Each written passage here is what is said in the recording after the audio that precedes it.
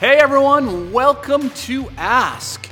Is the Enneagram personality test okay or not? Some great questions as always this week on Ask, so stay tuned. It's coming up next.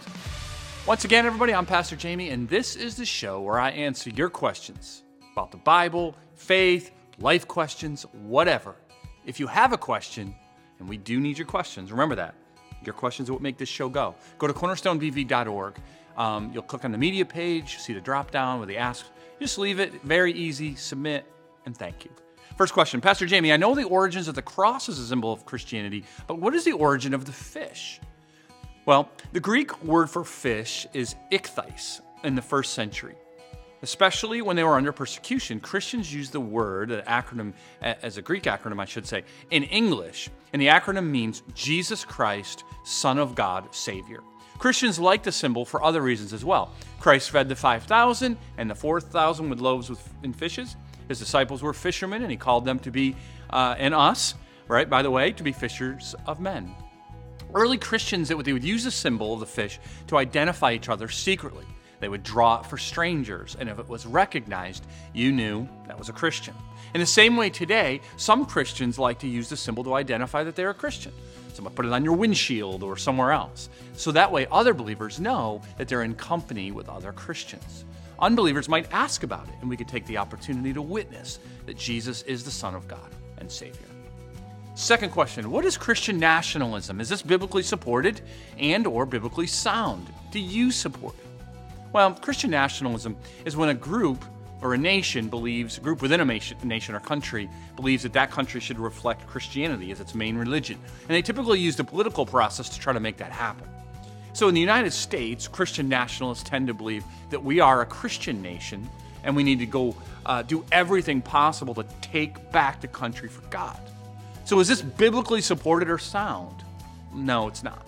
The church is made up of all nations and tongues. In my opinion, it's a waste of time to try and get the state to officially be Christian.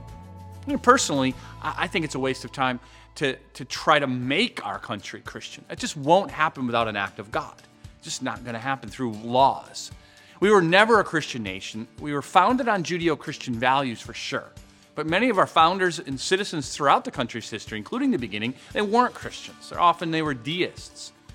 However, I do believe in America that in America we should do whatever is within our right to stand for goodness.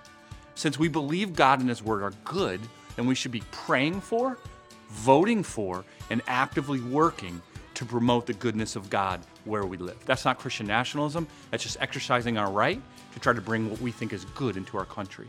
Last question, is the Enneagram personality test okay or should it be avoided? Perhaps you've heard of this personality test. It goes way back, even to Plato. Its modern form was developed by an occult practice as, quote, a way to God. It is spiritual and has always meant to be that way. Like a lot of secret occult practices, it is sold as something not spiritual, but it makes no mistake about it. The Enneagram is all about the spiritual. It is practiced under the theory that mankind's chief problem is that we lack self-knowledge, and our salvation then comes from increased self-awareness. This is the opposite of biblical Christianity, where salvation comes by realizing we could never do it, and we cry out to a merciful God. In the end, I think taking this kind of test is less dangerous than other practices of the occult, like, contacting the dead or practicing magic.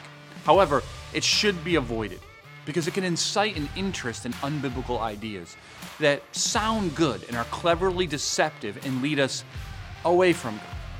Well, that's all we got for this week. Not too long, pretty simple questions, but really important. We'll be back next week with more of your great questions. Make sure you go to our website, cornerstonebv.org. Leave your question today. I hope that you can join us, and I can see you this weekend, either 5 o'clock on Saturday, 9 o'clock, or 11 o'clock on Sunday. If you don't have a church home and you've been checking out Ask episodes, we would love to see you in person and say hello. Okay? See you then. Until next week, God bless.